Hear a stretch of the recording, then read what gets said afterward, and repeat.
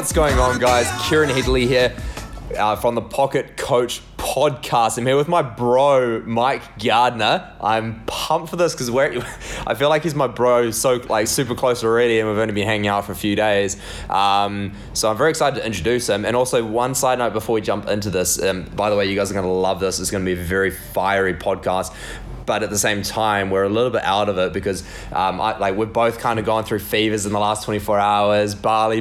So yeah, Bali. So it's not really like completely there, but we're going to do our best, and we wanted to make sure we're doing this because Mike literally flies out in about 3.5 hours. The time it takes to make this podcast. Yeah, and the time it takes. Literally, and you're out. Yeah, so that's exciting. But bro, I'm pumped. Bro, me too. Dude. So I just want to talk about quickly actually how we met because it's a pretty cool story, and like you said, bro, it was meant to be a thing. Yeah, it really was. But long story short, after I released the interview with Brian DaCosta, it was Kaylin, a girl called Kaylin, followed me on Instagram afterwards because I think she vibed with the kind of message that we were talking about on that podcast. So I definitely followed her back because I loved her message as well. And sort of long story short, I saw that she was going to Bali. We connected, reached out. She never got back to me when she got to Bali because things have been hectic for them. But crazy thing, I went to the supermarket. I literally came out of the supermarket, heard my name called, and it was them. Met Kaylin, met a few others. 3 hours later, we said goodbye. 3 hours later, I was walking along the beach, heard someone call out my name, and it was literally Kaylin's friend, Michaela. So I went and hung out with them, and that's where I met Mike. So it's crazy how all that sort of stuff just came to be, and Mike and I just sat there, vibed a lot. So much. Yeah, so much. Like, we've got similar goals, similar dreams, similar passions. So I'm really excited for this. So Mike, bro, you've got to introduce yourself, man. Just tell me a little bit more about you as you are now, and then we're going to dive into Little Mike. Okay, so who are you now? Little Mike. Yeah, bro. Little Mike. Yeah, bro. Yeah. So just on the meeting you thing, it was so funny because there was one thing you started talking about meditating. Yeah. I'm sitting here, I'm eating my food. I don't know this random thing that just walked up it's from like the beach. meditation tools, really. Yeah. And you start talking about meditating, and my head pops up. All right, I'm listening. I love this. I remember now when I was talking to Michaela, bro. I saw this nodding in the background. Like, he's vibing. I just leaned in. Let me lean in on this conversation. So about me, I've been coaching online and in person for the past 4 years. I actually said no to the in-person thing for going on probably 4 years now because I didn't want to be tied down to a location. I didn't want to have people depending on me to be somewhere at a specific time. So the online thing really called out to me. I remember sitting in my dorm room in college and just looking at how can I work online? How can I be location independent and just travel the world? And so the online coaching thing really just that was my heart. I said no to the one-on-one thing forever because of that, and just wanting to be free to roam about the world. You don't want to be planted in one spot or like chained down to one place. So this past year has been very different for me because I've started saying yes to the one-on-one thing. I felt in my heart, I felt I was supposed to put some roots down for a bit, and I've met the most incredible people. I love the people I'm working with. I'm getting to really pour into them, and at the same time, I'm seeing them get awesome results, but they're pouring back into me. Seeing them win and thrive, and the conversations that we have that are absolutely not fitness related at all. It's just that fuels my soul, that fuels my fire. That's so dope, dude. So it's been a blessing. Let's see more about me. What else would you like to know, bro? Oh man, just what exactly right now is your passion, I suppose? Yeah. People. Awesome. Yeah. People are my passion. Travel is my passion. Awesome. I'm feeling the call to get back out. Which is a ever since Bali? Bali. This has definitely spurred it. Even before that, cool. my free spirit and my wanderer is just kind of wanting to get out of the cage. So this definitely scratched the itch, but just lit this fuel in my belly that's just like, you got to get back out. Dude, I love that. You got to get back out, and it's just interesting. It's an interesting situation though, because now I do have the people at home that love working with me and love our time together, and it's so mutual. Yeah, I'm like, because as you said the other day, we're sort of having a good conversation over a burrito, which I'm pretty sure is what gave me Bali. But we were saying how we both feel that love and connection is probably our highest human needs. Yeah, and so I can see why you vibe with that, and I definitely vibe with that, which is why I enjoy my one-on-one coaching on, even though it is online, but you still sort of get a similar feel. But I enjoy it in terms of the more flexibility and the sort of openness and the freedom of being able to move around a lot. Because like you, I also enjoy uncertainty. It's just something else we enjoyed. Yeah, and I can see how that lit you on fire, bro. Like, yeah, coming over here, being fully uncertain, different foods, different culture, different driving. God, get me started on the driving. Oh man, can you actually please tell the story about how you nearly died? If you haven't been to Bali, come immediately. The quote of this trip, I love Bali. I've said it a billion times, especially after the Bentangs. Yeah, and that was a billion and one. Yeah.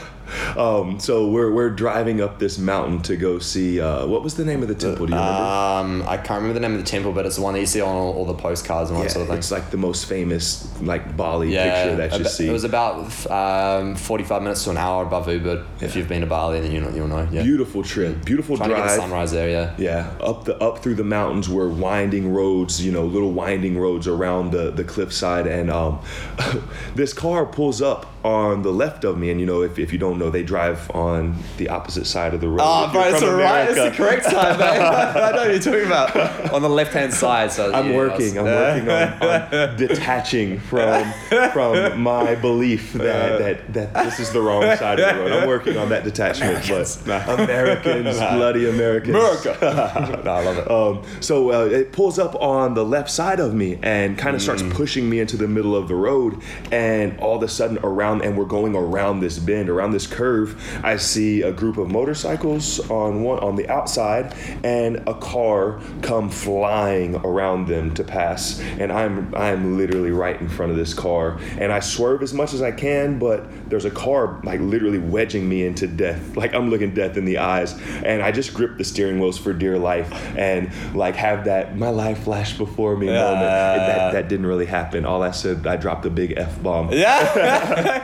And literally, this car smacks the side of the bike, clips the handlebar, smacks the back of the bike, and I stay up somehow. Yeah. But we were going around about 65 kilometers an hour at least, which is more than 40 miles an hour. So you can imagine that could have been pretty fatal, being on a motorbike. Yeah, with cars flying behind me. Exactly. Yeah. So that was something. Yeah, it was something, man. Because I just remember Mike was right behind me, because I was being the director using Google Maps, and all of a sudden he just starts slowing down quite a lot, and that's why I pulled over, because I'm like, oh, something's wrong. That cut my speed in half.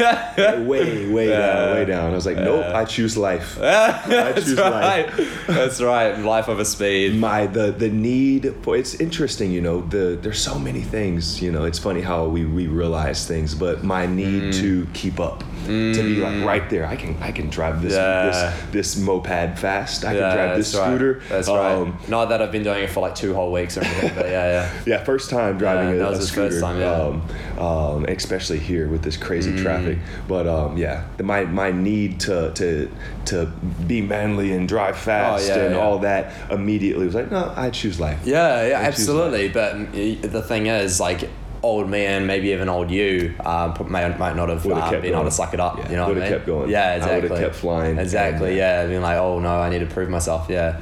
Yeah, absolutely. So I want to dive into Little Mike, actually, now that we're sort of starting to talk about old us. So tell me more about you as a child, okay? So what was your upbringing like? What was your family like? What kind of person were you? So I was born in a little tiny town in Kentucky. Right. Clay, actually Madisonville was where I was born, but I grew up in a town called, have you really? Yeah, I have. Yeah, Madisonville, probably from WWE or something. Okay, yeah, I don't know. That makes sense. Yeah. So little tiny town. I grew up barefoot barefoot, shirtless. Oh wait, no, I lie. Madison Square Garden. That's Madison. what There's no way. That's completely just like way different. Yeah, because I'm like WWE. Oh yeah, that's right. Yeah. You can fit Madisonville in Madison Square Garden. Oh, okay, yeah. So if you don't know what Madison Square Garden is, it's in New York, big, massive New York central hub, like, I don't know, way too many people. Yeah. You could fit Madisonville multiple times in Madison Square Garden, probably. That's so yeah, just in the country, playing, climbing trees, exploring creeks, living the country life. Yeah. And we, my parents decided they wanted to go to college. So they hadn't gone to college. They wanted to go and get their college education. Yeah. They picked us up and we moved to Dallas, Texas, which is comparable to Madison Square Garden, to New York. It's a big city, big Texas, I like that. So we went from in the middle of nowhere. I play by myself, I don't have friends because we're in the country. There's no kids around. How many years were you in this area for? So we moved when I was in second going into third grade. Wow, okay. To Dallas you were 7, 8 years old, sort of. Ish. I don't know. So third grade we move and we're in just urban, like raw. At the time it was like the third worst area code to live in the States. In terms of crime, or? Yeah, in terms of crime. So every night you go to sleep with helicopters, police chases, people like running through your backyard, gunshots every night. Like literally every night you're going to sleep to just mayhem outside. Guys, it's crazy because it's hard for us to comprehend what kind of life that would be like, because it's like I know that there's a lot of listeners from New Zealand, some from UK and Australia, and it's just not something that we sort of comprehend as possible. But this isn't just the movies, guys. This is like this happens. Yeah, it really does. It's scary, man. That would have changed you completely as an individual, as a kid. It did. It was culture shock. It threw me in the deep end. It was like being thrown in the deep end, and I've only swam once before. And just go. You're in the ocean with the sharks. Go. And honestly, I didn't take it well at first. I cried every day at school. I was the weird kid. I put my head inside my jacket in class, and I would just play by myself inside my jacket during class. The teacher would have to come and pull the zipper down. Mike, come out, and it's okay. And I'm like crying. Yeah, it was tough. Looking back on it, though, I'm so grateful for it because it introduced me to a new me. Dude. I still to this day, I have that introvert. There are times when I want to be in my bubble. I want to pull off into the corner and just I'll just observe and be to myself. And then there's the other me that I was introduced to very quickly in Dallas, Texas. Thank you, Texas. That is the social butterfly. That walks into the room, and I want to meet everybody. I want to know your story. Where did that come from? So I think it was survival. Okay. I think it was survival. I realized. And how old were you when you started to flourish a little bit more? It took me that first year. Okay. There. So by the time you're 8, 9 years old, I made a couple friends. Cool. And I was like, oh, this is cool. Hey. You guys are fun. You guys are cool. I'm not in danger. I think it kind of helped me get out of that fight or flight. Yeah. And into just it's okay. I have friends. I have a little tribe that I'm starting to build. So that introduced me to the social butterfly that wants to go and meet everybody and just love. I think maybe that's where the love that I have for people came from. I love that. Was that just in the deep end. I like this, getting inside on yourself there. Yeah, that's cool. I haven't really ever thought about that. But I think that introduced me to the burning, just limitless abundance of love that I have for everyone around me. And awesome. Dude, I love that. That's cool. Yeah, bro. Awesome, man. Cheers, bro. Heck yeah. No, thank you. You're the one that's opening up to me. Thank you. And opening up to us, so thank you. So going from there, that's sort of where you started to flourish and open up a bit more. So talk me through leading up to high school, as you go to college, that sort of stuff. Going into we moved back from Texas. So eighth grade. And then also, while you're talking about this, talk about how your personality changed as well. I just want to hear the journey. Okay. Yeah. So from my time in Texas, you know, that abruptly ripped me out of that little shy.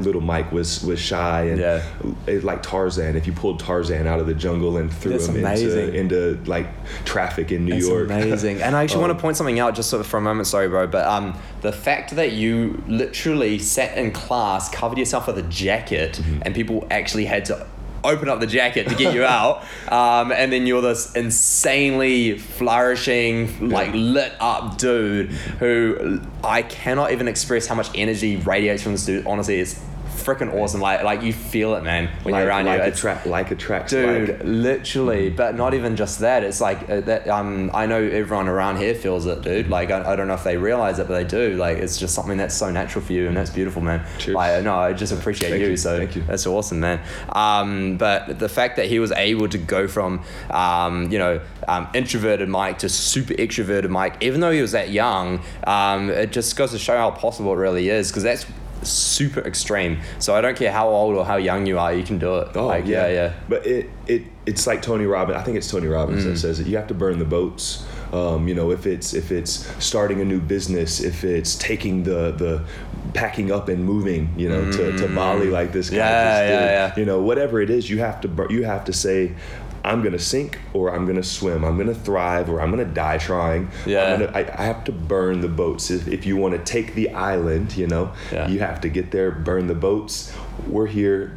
This is ours. Dude. I'm taking it or I'm going to die trying. That's awesome. And that's sort what that of letting was go for of me. Attachments in a way. Letting go of attachments, burning the boats. Sort of, because the boat's like a way out, right? You could definitely relate it to that. Awesome. But it's just saying, listen, there's no plan B. I'm getting my goal. I see what you mean. Cool. I'm gonna get my goals no matter what. Awesome. So for me, that was just it wasn't by choice. Obviously I didn't choose to move there, but it was such a blessing. It was such a blessing. So going into 8th grade, going into high school, it was just a continuance of the two Mikes, cool. the shy Mike and the social butterfly Mike, making appearances. I would say the social butterfly started to really take over more and more. Was there any friction between the two Mikes, do you feel? Yes. The friction comes in the form of social butterfly Mike is going, meeting the people, doing the things, traveling and having the awesome conversations. And little Mike, old Mike, timid, shy Mike is every time it's time to go say something to somebody that I feel called to talk to. It's, no. What are you doing? Dude, I vibe with this so much. Like, literally, little Mike is like behind me, holding on to my shirt, like, being don't that anchor. Go. Don't go. And I'm just like swatting the hand off. Let me. We got some love to spread. So high school, middle school, that was all an expansion of the new Mike that was coming to life. Was there any moments that sort of woke you up a bit more or anything like that? Do you have any sort of awakening moments along that As path? As far as like circumstances that were dark or even circumstances that were really light? So like a happening, like did you meet someone or did you have a relationship over this period of time? Like even like after high school even. Okay. So a dark moment just in general. I'd love you to share one if you want. I would say the dark moment, the original, like just holy shit, excuse my language, dark moment was the move, move that was scary. Of course. And then after that, I would say the dark moment was probably I got fired from a job. I was feeling so this is post college, I played football for University of Kentucky for 2 years. Oh yeah, that's right. We're gonna get to that in a moment actually. Yeah. Okay, cool. Yeah. So after college, it was the transition of I'm an athlete. That was my identity. You know, that's what helped me. You know, that's what helped me get through middle school, through high school, in college was, I can do athletic things. I can jump high, I can run fast, I can be stronger than everybody. And that put me on this platform. Everybody liked me because I was an athlete. It was a mask that I could put on, and people would love me. People would want to be around me. So having that taken away, you're not a college athlete anymore. You've graduated, you're done with it. What are you going to do? Having that mask ripped off was like little Michael was behind the mask. Like, oh man, what do I do now? Nothing feeding the mask anymore. And so being fired from that job really spurred the adventurer in me. Because I was really wanting to go to Australia. I wanted to move to Australia. And so that really spurred that. Like, you just got fired from your job. I'm sitting at home. I'm on the couch binge watching Netflix. Can you dive a little bit deeper? Like, how did this feel for you at this time? Like, how long did the phase go on for? Oh man, it lasted. Honestly, in the job, it was a terrible job. I picked this job, I think subconsciously, because I knew I wouldn't like it. I wouldn't want to be there. I knew I wasn't meant to stay in Kentucky. I was meant to get back out. But again, it was another big jump into that big pond, you know. So I was avoiding it, and I didn't want to. I think the new me that was in the back seat now. Little Mike was driving the car at this point. And from the back seat, just, you know, I picked that job because I knew I would hate it. I was bouncing. I was bartending and bouncing. And I can see you being a bouncer. Pretty scary one, actually. Couldn't stand it. I couldn't stand it. Getting fired from that job was the nudge I needed. I got fired. It hurt my pride. Like, what do you mean I'm fired? What? So that spurred me out slump into at the time? 100%. I'm on the couch watching Netflix, coming home from the bar and baking a sheet of chocolate chip cookies. Dude, I would come home, no joke, every night after getting done either bouncing or bartending. Come home, sit on the couch, bake the cookies, put a layer of hot cookies on the bowl, and then dump ice cream on top. Dude. And every night, that was like my ritual, and I'd sit there and just binge watch Netflix. And I just realized one night, who are you? This isn't you. I wasn't exercising. I wasn't just, it was not me at all. I was falling into the trap of, hey, I get paid good to do this. And I was falling into the 5 people that you surround yourself with. You become those people. And I was beginning to be influenced and pulled in a direction that was pulling me and turning me into somebody that I didn't want to be. And I realized that through meeting a coach. I met my coach, and she started introducing me to personal development, to meditation, to my morning routine, to reading, to all the things that reignited that spark, that lit that fire back in my belly to grow and to be more. And I was like, I won't do this. I put my foot down. I literally booked a trip to Australia. I moved to Australia and just figured it out along the way. That's amazing. Dove back into coaching, into the fitness world and coaching people. Bro, it was that was. I'm so grateful for it. It hurt so much at the time. Oh yeah, of course. But I'm so grateful for it. I couldn't see that it was a blessing. No, not at all. You never do at the time, but like you sort of learn that over time, I suppose. Like, okay, this is going to serve me in some way. I might not know yet what it's going to serve me for, but hey, you have that moment where you're like, oh, that's what that is for. Life isn't happening to me; it's happening for me. My favorite saying. It gives me goosebumps every time I say it. I'm like, ooh, it's happening for me. The good times, the tough times. It's all for us. Yeah, for sure. And actually, that quote, "Life happens for you, not to you," is something I've said in so many other podcasts. So if you've listened to any of my other podcasts, you heard it here as well from this guy. When we've never actually said that to each other, which is quite funny. So the fact that so you sort of just brought that up just goes to show how true that is. Because I mean, this guy really sort of lights up so strongly, so consistently as well. And the fact that so many things have actually happened, what many people would say to them, but he's actually completely turned it around and being able to say, no, actually, you know what, this happens for me, is actually just so incredible. Even the fact that it's just been such a stressful trip at some stages, hasn't it? Like the times, like you're in the ocean and you're sinking or you're swimming. It's for sure. Very high stress. Oh, dude. But that's what sharpens us, you know. Straight up, man. The journey, the tough stuff. That's where we find our inner warrior. That's where we find our fire. That's where we meet the bros. That you guys missed a fist bump. It's just a recording. But that's where you meet your tribe. That's where you meet the people that you're supposed to link arms and run with. Is in those times. I really truly believe that. For sure. And actually, I like to be really raw and real here, because this is just the kind of podcast it is. But dude, do you need to go soon? Because okay. So that's why when I walked out, I was like, hey, keep talking so I can go check. No, that's right. We're good. She came in, I was like, are we supposed to be leaving? I'm like, it is not time. Good. So we're good. Sweet as. All right, let's continue. So I want to validate the fact that you actually play like amazing in terms of like football and everything. So I want to talk a bit more about that. And like any struggles you might have had in that sort of sporting realm. So for me, like I said before, sports were my vehicle to love and acceptance, and so football was honestly I guess an afterthought. I was a basketball player growing up. That was my heart, was to go be in the NBA like Kobe. Kobe Bryant. Please, I want to go play with Kobe. So I had a basketball coach in high school that just really made me miserable. He made me hate basketball. I hated basketball because of it. And sadly, there's a lot of guys that our whole team felt the same way. We're all just like, dude, I don't even want to do this. We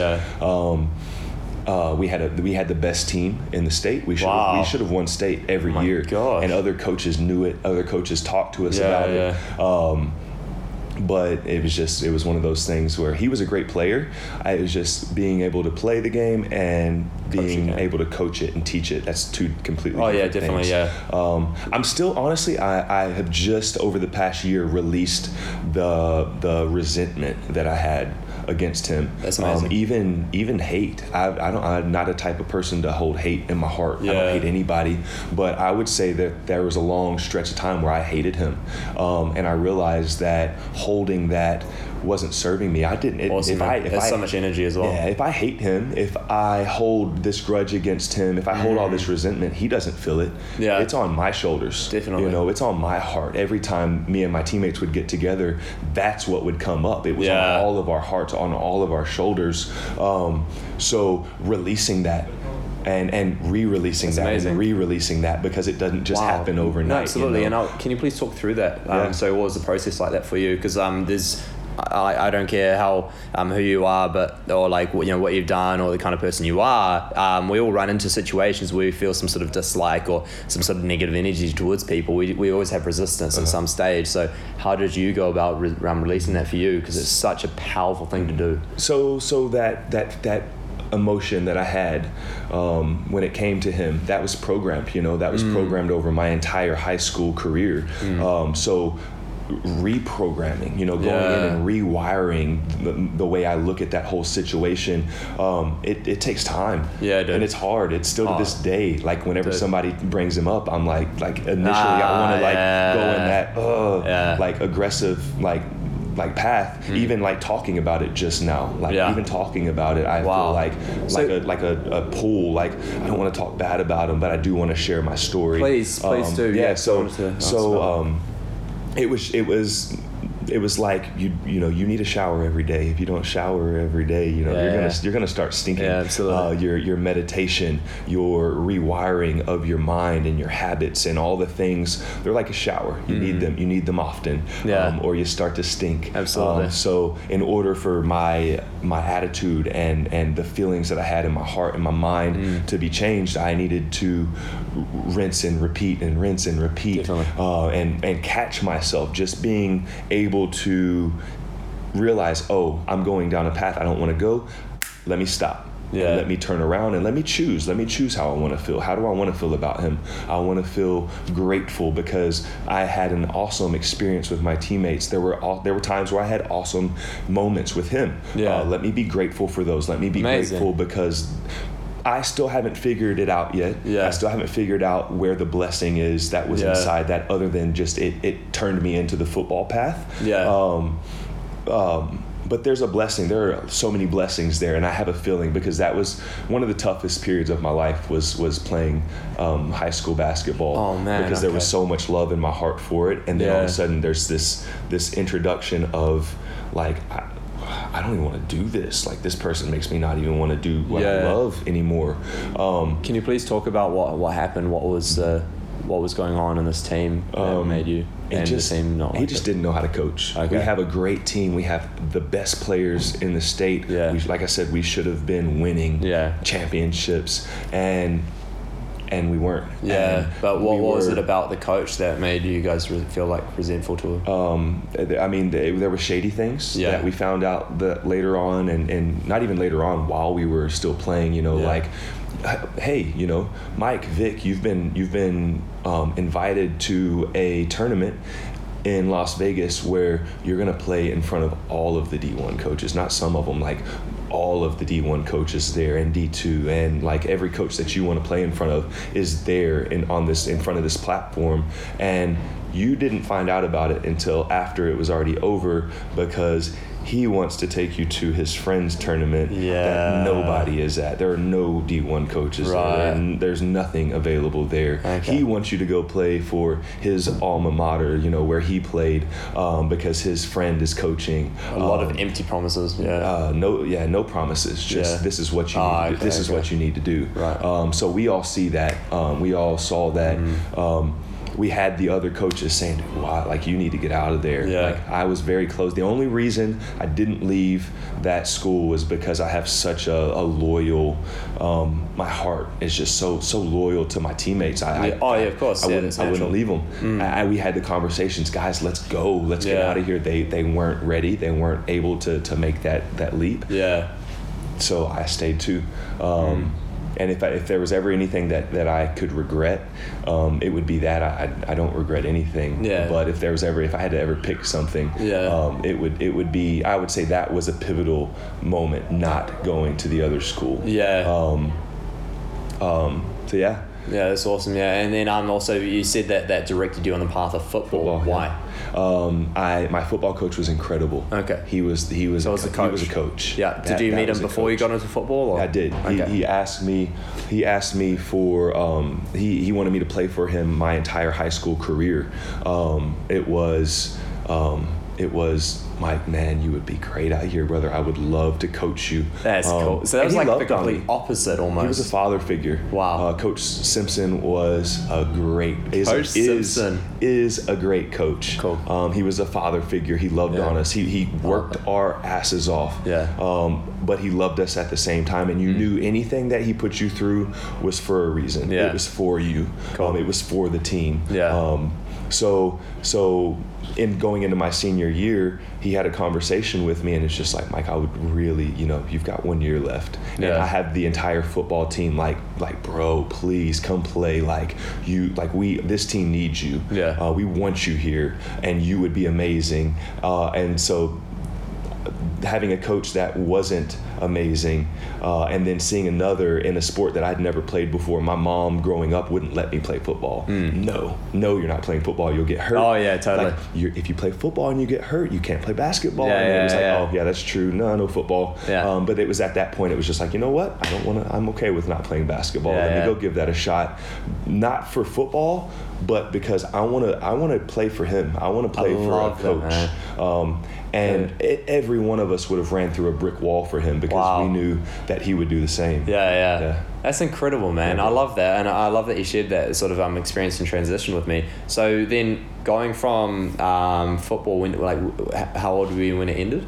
So I played football up until my sophomore year, my second year in college. I was there. I redshirted my freshman year. My sophomore year, I'm working my way up, to earn the starting spot. The person University of Kentucky, who's starting gets hurt, and it was basically one of these things where the juniors and the other seniors were injured. So it was a lucky shot, honestly. They bring in a JUCO player. and instead of giving me my shot, they give it to him, and it was completely warranted. He was me times 2. Okay. He was an angry, big Hawaiian, like me times, literally me times 2, twice, not twice my size, but he was way bigger than me. Yeah. He deserved that spot. Okay. But that was again another final straw. Like, you know what? Because that whole football career, I was waking up at 5 a.m. training until 6. Like, they kick our butts until 6. We watch film until 9, and then you go outside and you practice. Oh my gosh, from you get 9, none of this in New Zealand. Yeah, That's 9 until 11:30. Wow. You're on the field on the gridiron, just going at it. Yeah, and it's like a full-time job. Yeah.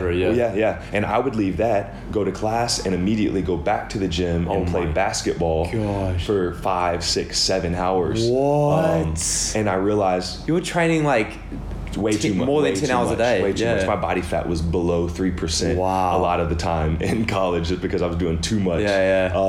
So that really, that realization that I am kicking my butt all day long, and then I'm going back to basketball. It was like you still love it. And at that same time, I had a couple coaches reach out because of some. My friend Josh Harrelson played for the University of Kentucky basketball team, and he was telling his coaches at the JUCO that he went to before Kentucky, this guy can play, like, you guys should look at him. So I got a couple scholarship offers, and I left Kentucky to go play basketball again. Oh man, another awesome decision to be made. In the journey, I met so many amazing people. That's what led me to the coaching world. That's where I realized I want to coach. I want to be a coach. Yeah, I want to help people grow and thrive and break their chains. That's so sick. Go give their gifts to the world like they were meant to, instead of sitting on the couch and just watching, sitting on the bench and watching the game being played in front of them, watching TV, binge watching TV. Oh yeah, totally. So that's what really introduced me to the realization that's where my heart is at. That's awesome. And like we both sort of said the other night that we really firmly believe that we're here on this earth to serve. Like that's good. We all are. Yeah, absolutely. Yeah. So I sort of want to dive a little bit deeper into that. Like, why is that so important to you in terms of like what was there a moment, or was it sort of just a transition over time? Yeah, it takes us back to Dallas, to Texas. As a kid, we lived on a college campus. It was an international college campus. Families from all around the world, so very diverse. And again, my needs. I found a way to feed my needs by helping people move in. So every time there was a family moving in or out, I was the first one, like, hey, you guys need help. I'm in 4th grade. And my parents thought it was just such an interesting thing. Like, why do you always do that? That's so cool. It's fun. And maybe that was little Mike again transitioning into big Mike, because I got to have the conversations. I got to help the people. So my whole life I've just had this like desire to help and to be, to lend the hand. And it wasn't until I found the whole coaching thing and the personal training thing that I realized exactly how I want to help people. Yeah, absolutely. But for forever since I was young, there was this desire to be the helper. I was ashamed of that for a long time in college, because if you ask, what do you want to do when you grow up? I want to help people. What does that mean? Yeah, I guess that's not like the standard sort of golden crown phrase that people would normally say, right? Yeah, it's normally like, oh yeah, I want to be a lawyer. I want to be a surgeon. Oh yeah, definitely. Whatever. Saying I want to help people. It's like, you want to be a maid, like you want to be a what do you mean you want to help people? So I was ashamed of that, but it kept coming back to my heart. I want to help people. Cool. I want to serve. I want to be a servant. I can't get over how self-aware you were even as a kid, dude, to be so open to that sort of stuff. I don't even know that I was aware of it. I think it was just like, our nature, right. Our nature will pull us in the direction. I think there would have been some awareness there, I guess maybe not awareness of this is the person I am, but awareness of I enjoy this. This is more important to me than what other people think of my title, I suppose. It was feeding. It was feeding a need. It was filling a need, and whether I knew what that need was or not, I as a kid, I don't know that it's filling my needs, obviously, but I'm getting pleasure out of it. Seeing other people like, oh yes, oh my gosh, thank you. I love that. Yeah. And then they feed you. Definitely. We were broke growing up. Wow. So they give you some food. They invite you over for dinner. They wave at you and they say, hi Mike, how are you? That's so cool, dude. So the shy me started to be like, oh, hey, building those connections. Waving back, and that was cool. That felt good. Wow. They appreciate me. That was fun. All right, sweet. So I'll try to wrap it up real quickly, but I want to talk on a couple of things. So first thing, three things really quickly. So we'll take less than 5 minutes. First thing is motivation. What are some like tips to help people sort of light their own fire? Mm-hmm. Motivation will fail you. Okay. Motivation will fail you, depending on someone to come and pump you up. That'll fail you because then you're dependent on it. You've got to find your own fire. Yeah. You got to fuel your own fire. I agree. Yeah, true. Motivation, again, it's like a shower. You need motivation, and motivation is great. I love it. You need it. You need it often, though. Yeah. You can't depend on it. What inspires me, what drives you, what drives you is finding your calling. Yeah. Finding where that fire in your belly, and when you feel it. Finding where that fire comes from. That's what gets you up out of bed. If you don't have a purpose, then the blanket on top of you in the morning feels like 1 billion pounds. You lay sure. there and it's just like, I don't want to get up. Why do I have Otherwise, to get the only up? thing that kind of gets you up is like a Gary Vee video or like the Eric Preacher videos, if you know. He's a man.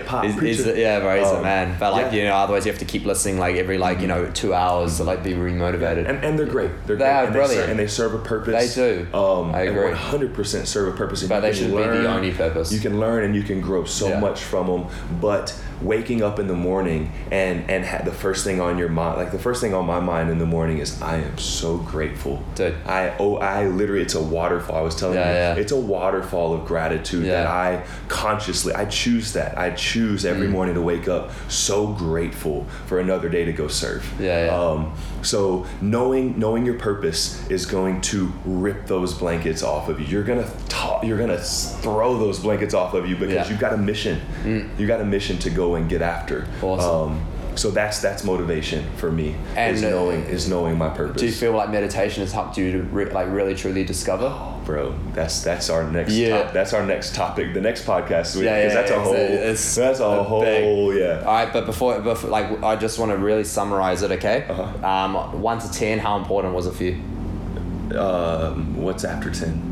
Yes, the good answer. 1 Thank billion. You. 1 billion. Absolutely. If you're not meditating, you're losing. If you're not meditating, you don't know you. That's truly where I really discovered a lot more about myself, my needs, my purpose. Absolutely. If you're not meditating, you don't know you. I meditate every day. I meditate often. It's not just like, oh, I only meditate in the morning or I only meditate at night. The other day I was sitting at a table and I could feel my energy being drained, sucked, and it was because of the environment at that table. And I stood up. I walked out to a field. I took my shoes off. I got my feet in the grass and I meditated. And I chose to take my energy from a 0 to a 1 billion because through that meditation and gratitude. If you don't know how to meditate, you can get on YouTube. You can find awesome meditation practices. But I'll tell you, for me, what meditation is for me is gratitude. It's just thanking all of the things, the little things, the big things. I'm so grateful to be alive. I'm so grateful for you. I'm so grateful for the mission that you're on. I got goosebumps. Hey, that's cool. You're changing lives. I'm so grateful for the things that you're doing. I'm so grateful for my family. I'm so grateful for that breath that I just breathed in. Gratitude will change your life. Gratitude will change your life. So meditation can be that for you. Wake up in the morning and think of 5 things that you're grateful for, big or small. Don't judge them. Just let them come up. let them come up, spend some time, soak it in. Yeah, that's the thing. Can't just think it, because it's not going to do anything. Yeah, put yourself in that state. When I look at the ocean, I get goosebumps. When I look at the ocean, it's like it calls to my soul. I'm so grateful for the ocean. If I'm laying in my bed, landlocked in Kentucky, no ocean anywhere near, I can put myself in that state of looking at the ocean and being so grateful and so blessed to be able to see it. Some people can't see. So grateful to be able to hear the waves crashing. Some people can't hear. Being so grateful to be able to kick my shoes off or leave them on and leave all my clothes on and sprint into that ocean. Some people can't walk, We have so much to be grateful for. I love that. So that gratitude and meditation, it's a must. My man. It's a must. My man. Okay, this last question is very open. It's going to be based completely off your own personal experience, the kind of person you are. Okay, and it can be very different to anyone, but it's going to be very broad. The idea is I always end with a kind of question like this. All right. So the question for you, completely personable, okay, and completely spontaneous. If you had to name one thing, what sets your soul on fire? Oh, bro. What sets my soul on fire? People.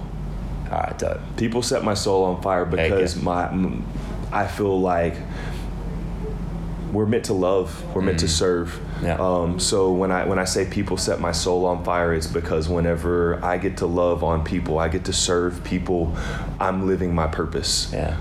And like we talked about, whenever you know what your purpose is, that will pull you out of bed on the rainiest and grayest of days. Yeah. That will push you through the tough times. That will push you through, whatever obstacle life is giving for you. Yeah. Because they're there for a reason, like we talked about. They're there for a reason. Absolutely. Yeah. Yeah, so absolutely. people and serving people, that absolutely sets my soul on fire. Dude. And if there was a close second, travel, yes, I like that. Because you meet people. Yeah, that's why we got ties together perfectly. Yeah, you travel and you meet new people. You see new people doing new things. Yeah, and it's a opportunity for you to detach from the idea that something is supposed to be a certain way. Oh, you're not supposed to do that like that, or you can't do that. And then you go out into the world and you're like, whoa, like you don't do things anything like me. Yeah. It's beautiful. That's true. It's really opening, isn't it? It's incredible. Like it really does change perspective, especially on the driving. So bro, we're going to end it there. So for everyone listening, honestly, there's so much more that I want to talk to Mike about. So we are going to do a part 2. Eventually, I don't want to do it straight away. I sort of want to give it time. Then we'll do another one. Yeah, bro. bro. So anyway, I want to wrap it up here, and you guys need to go follow Mike. Honestly, he's on a journey to do some incredible things. We're actually on a very similar path, in completely different places. So it's incredible, and from completely different backgrounds. So that's what's so dope about this. Fire Life Mike on Instagram. Bro. Let's be friends. Yeah. So Fire Life Mike, guys. So Fire Life Mike, you need to go follow him, please. It's going to be in also the description part of this podcast as well. Also, is there anywhere else they can find your website, anything like that? That's a good place to start. Let's chat there. We'll go from there. Okay, just go find Instagram? It all. Okay, dope. All right. Well, guys, thank you so much for listening. Okay, you need to go follow him. Okay, and he's honestly one of the dopest people. I'm serious. One of the dopest people I've met. I can honestly 100% say the same. This is my favorite part of Bali was meeting you, bro. I said it earlier. I'll say it again. You're my favorite part of Bali. So thank you for being you, and I love you. I love you too, man. Yeah, man. Bro, thank you, brother. You guys missed a hug. You. Bro love. You did. Real bro love. Bromance right there. Cheers. It's real, man. Cheers. Thank you. Cheers. 100%. Oh, man. I feel so blessed right now. I really do. Thank you. Yeah. All right. So I'm going to wrap it up here. We're going to do a little bromance before he shoots off to back to America. Not in that way, guys. We are both straight. And I can assure you, we've been partying together. So man, that was a good time too. So thanks so much for listening, guys. Subscribe to this podcast and follow me on Instagram, Hedley Fitness, HEDLEY Fitness. Sure, you guys. Have an amazing day. Go be great. That's it. Stay blessed. I love Bali. I love Bali.